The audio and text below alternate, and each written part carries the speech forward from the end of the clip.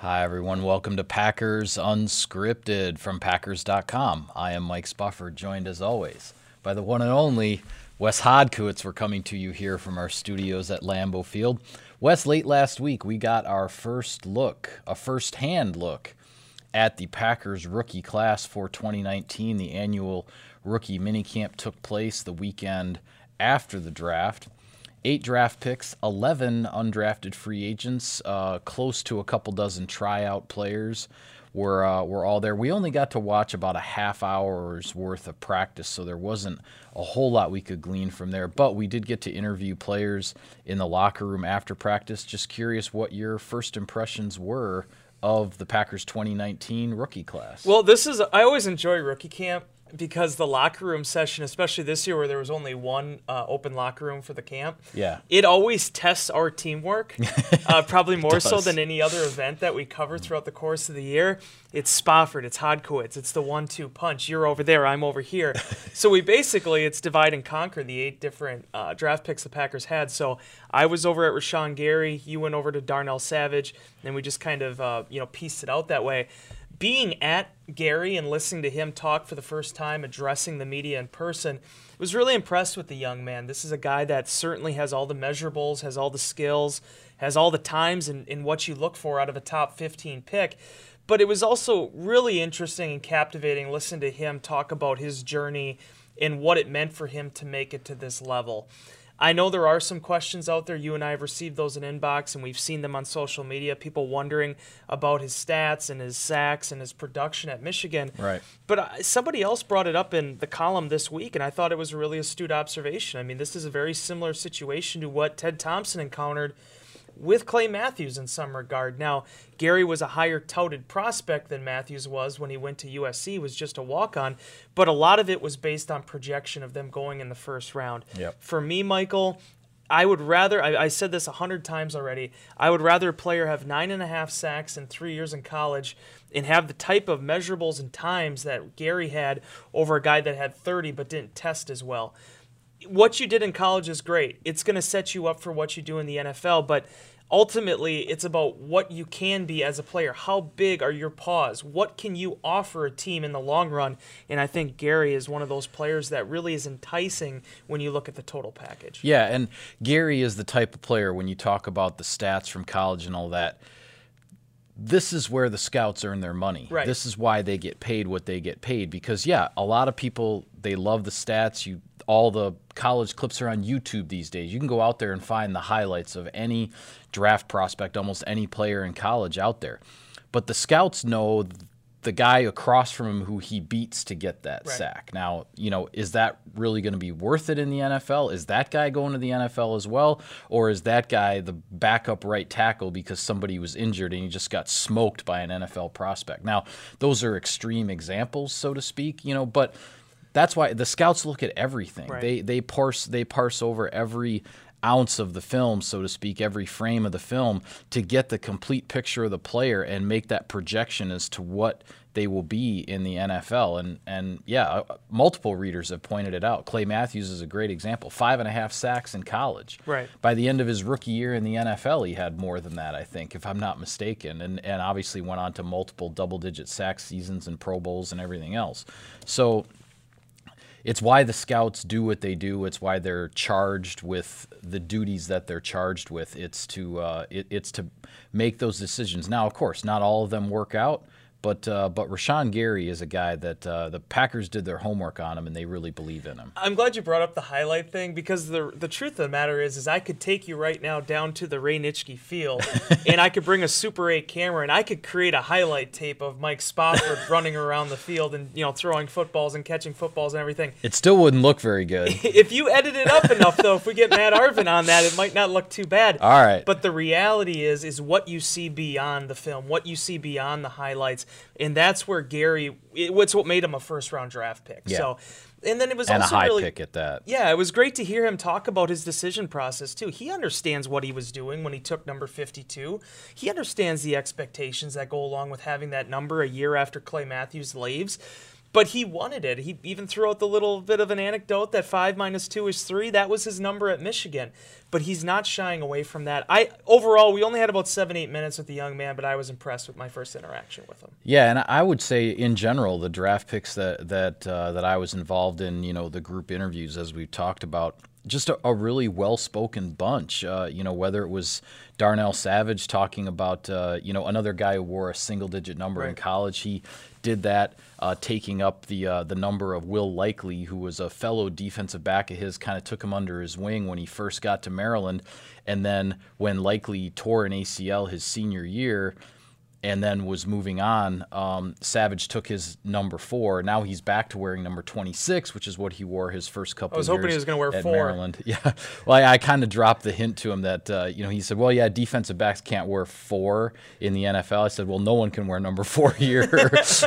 I'm not quite sure if he totally heard me when I said that. But anyway, even talking to Jay Sternberger, another really well-spoken guy, very self-aware in terms of his journey going from – he made a tremendous transition from junior college to the SEC, but he also comes across to me as somebody who's not taking anything for granted in terms of just because I did that I'm just going to walk onto an NFL field and own the place. Right. And the self-awareness there, I think, was encouraging. And then talking to the Packers' final draft pick, Ty Summers, the linebacker out of TCU. This is a former quarterback in high school. When he talks about football, he talks like a quarterback. Yeah. He just, he's got that broad understanding of everything going on. And it was interesting getting his perspective about how having played quarterback really helped him when he made the transition to linebacker in Gary Patterson's defense at TCU. So we've got a bunch of stories going up on the website based on these interviews. You posted one on Rashawn Gary on Monday. There's a Darnell Savage one from me on Tuesday. Sternberger will be Wednesday. We'll hit some of the other draft picks next week as well. So for all the fans out there, keep an eye out. But anything else in terms of just your first impression of this group that stood out to you? I also want to just touch on Kadar Holman, who was the 6th-round pick that the Packers took out of Toledo. Toledo, yeah. It was really, we had heard the stories during his conference call about the odd jobs he worked when he was trying to get, basically eligible to be, to go to college. Right. Academically, his SAT scores aren't what they needed to be. He goes to a prep school for a year or a semester. He's hoping that might be his avenue, his conduit to being able to go and get into college. It actually doesn't work out that way.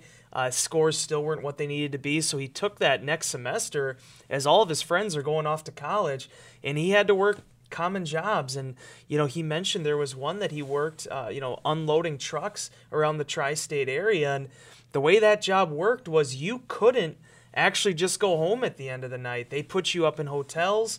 You're doing these road trips, and you just got to keep going and going and going. So it wasn't like a 9 to 5. You go, you punch. So your he time was a traveling man, is what you're saying. And he only did that for 2 weeks. Okay. And he also worked a couple other odd jobs. Worked at a bread factory at one point. And what he did during that time was, it wasn't that he really ever needed a kick in the pants per se. He always was striving to get to college. He wanted to play Division I football, but he just had to overcome some hurdles academically to do that. But he would look around these places and he'd see people that were in their 40s and 50s and say to himself, I don't want to do this for the rest of my life. I want to be able to go get the education that my mother was wanting me to, pursue. I want to be able to show that I can play at that level. And then he ends up at Toledo. He starts as a walk-on. He earns a scholarship.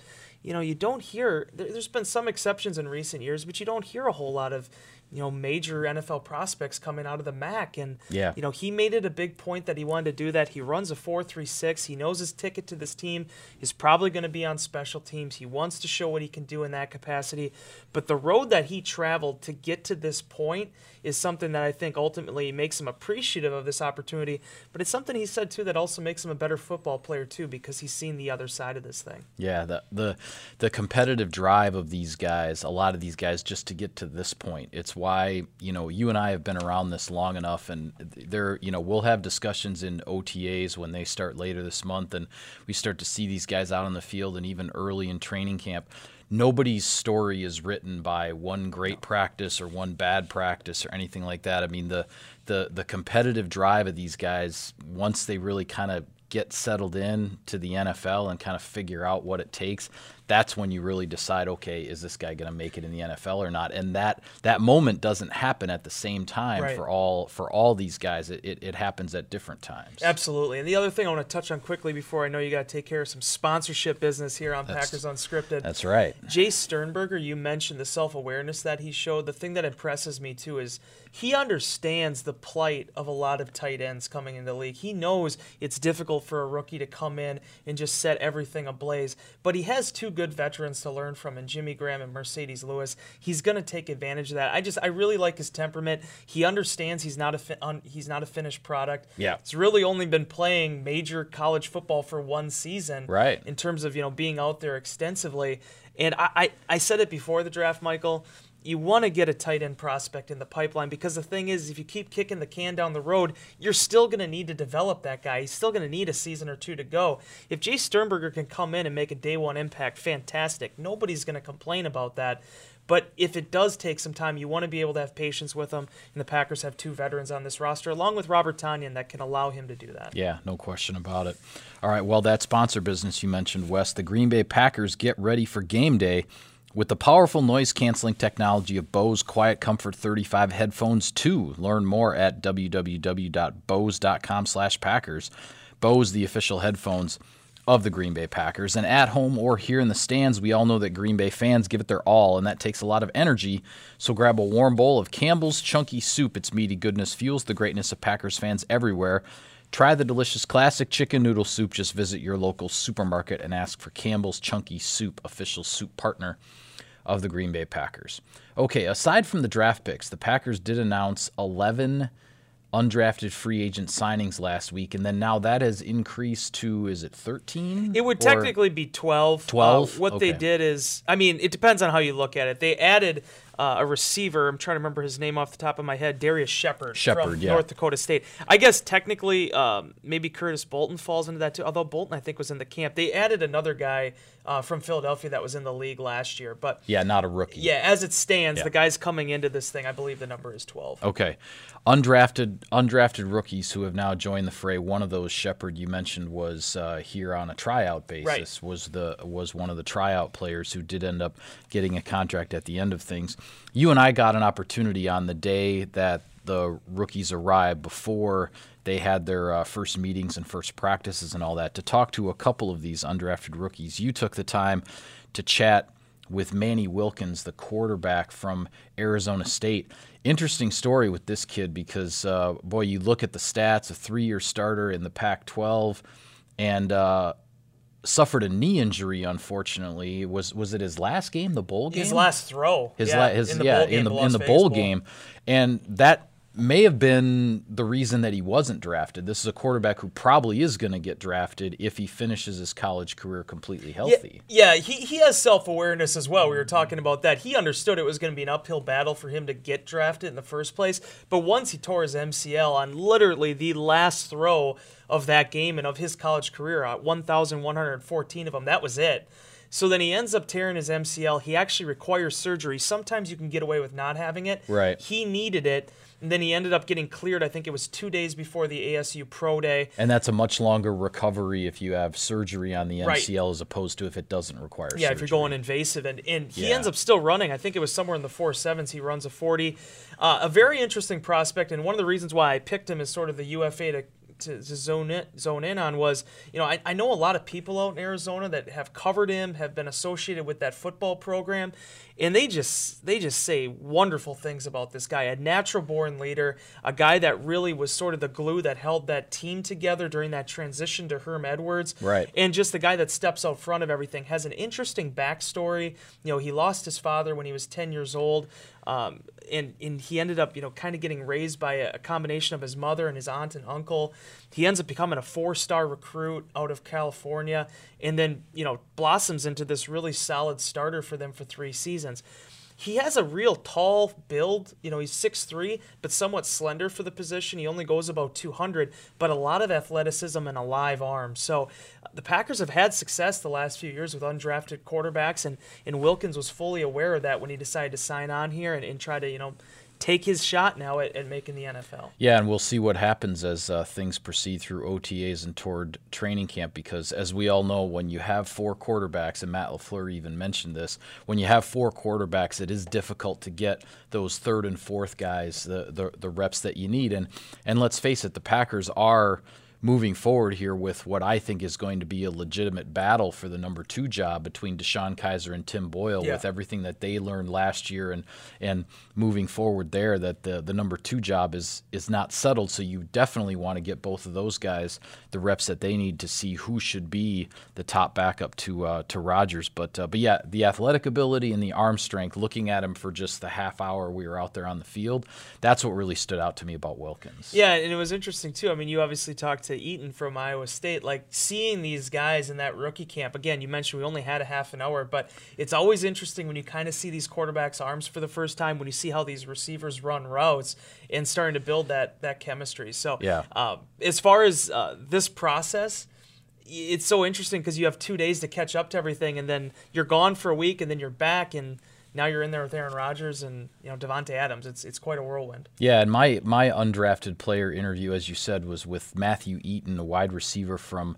Iowa State. And I chose him for a couple of different reasons. One, it was a position the Packers did not add a draft pick at wide receiver. Obviously, the 3 draft picks from a year ago, all heading into their second year here. But a position that a new draft pick was not added. But also a guy who now is coming to Green Bay, where he's going to be competing with a former teammate of his, and Allen Lazard, who was a late season pickup by the Packers last year. He had started his rookie year on Jacksonville's practice squad, had gone undrafted out of Iowa State, now is in the Green Bay locker room. Turns out he was the guy who kind of took Eaton under his wing in Ames, Iowa, when Eaton showed up from junior college. He had gone from originally playing at Temple to then junior college and then getting an opportunity at Iowa State. He said that the coaching staff at Toledo is the staff that kind of moved to Iowa State, and they had their eyes on him when he was at Temple and left to go to junior college. And so then after he got his time in at junior college, that coaching staff then from Toledo was in Ames, Iowa with the Cyclones, and they brought him up there and got him into the program. Now, this is a guy, he's kind of been a number 2, number 3 receiver on a pretty explosive offense, because you had Lazard a couple years ago. You had Hakeem Butler as a wide receiver who was drafted this past month. And then David Montgomery has been the stud running back in that offense, and he was drafted high in the 3rd round by the Chicago Bears, who traded up to get him. So you just wonder if he's one of these under-the-radar guys who, and he takes nothing away from the teammates that he played with, and he certainly has a great relationship with Lazard. He said, hey, the ball should have gone to those guys. Like, I'm not going to take anything away from them. But when a guy puts up some pretty decent numbers in an offense where the ball more often is going to other people, you just wonder if maybe the potential has not been maximized yet. I guess that's what I'm trying to say. Yeah, and that's ultimately, that was my number one takeaway when I was reading your story about him, is that if you're looking at undrafted free agents, these are the type of guys you look for. The guys that, maybe they just didn't quite show everything that they had, or they didn't have an opportunity to. That's why I've drawn the comparison a couple times, and it's a high comparison considering the success he's had in the league so far. But I see a lot of Geronimo Allison and Eaton when you look at his Absolutely. path. To me, he's 6'4", 210. He looks exactly like Allison looked when he showed up as an undrafted rookie from Illinois a few years ago. The similarities in terms of just the physical body type and the way they move and everything, definitely very similar in terms of that the first arrival, first impression. Absolutely, and the fact that they also went that JUCO route before they finally ended up settling on their feet and making an impact. So it's going to be a wide open race. I think that the receiver competition right now, with Randall Cobb moving on, you have Allison back from the core injury, you have the 3 young receivers. I think sometimes people forget about Trevor Davis is still in that mix as well, along with Lazard and all these other guys. It's going to be a great competition to see how all these guys fit. Yeah, and Jake Kumaro in that mix too, of course. Yeah, right, absolutely. And Eaton understands the opportunities that's ahead of him. Yeah, no doubt about it. One other guy I wanted to ask you about, because I'm still not sure how to say his name, so I'm going to lay it on you. But I'm going to guess you're going with Yash Nijman? Yeah, that guy. Yep. Yeah. Out of VodTech. Big dude. Huge dude. Wow. I know another undrafted guy now, not one that we had an opportunity to talk to necessarily, but man, you certainly notice him when you're there, just even for a few minutes at practice. A few minutes of practice, you and I were standing in the locker room waiting to talk to these guys, and you see him walk through it. I mean, that's the guy you want off the bus when you get ready for the preseason game. I mean, Nijman is a big dude. Now, a 3-year starter at VodTech. You were talking about, you look at some of these guys like Wilkins being a 3-year starter in the Pac-12. Nijman has a lot of experience in the ACC, taking on some high-caliber talent. Yeah. Played tackle left side for 2 years, played the right side last year. The big thing for those big guys, once you get above that 6'5" range, you have to be really on top of your pad level.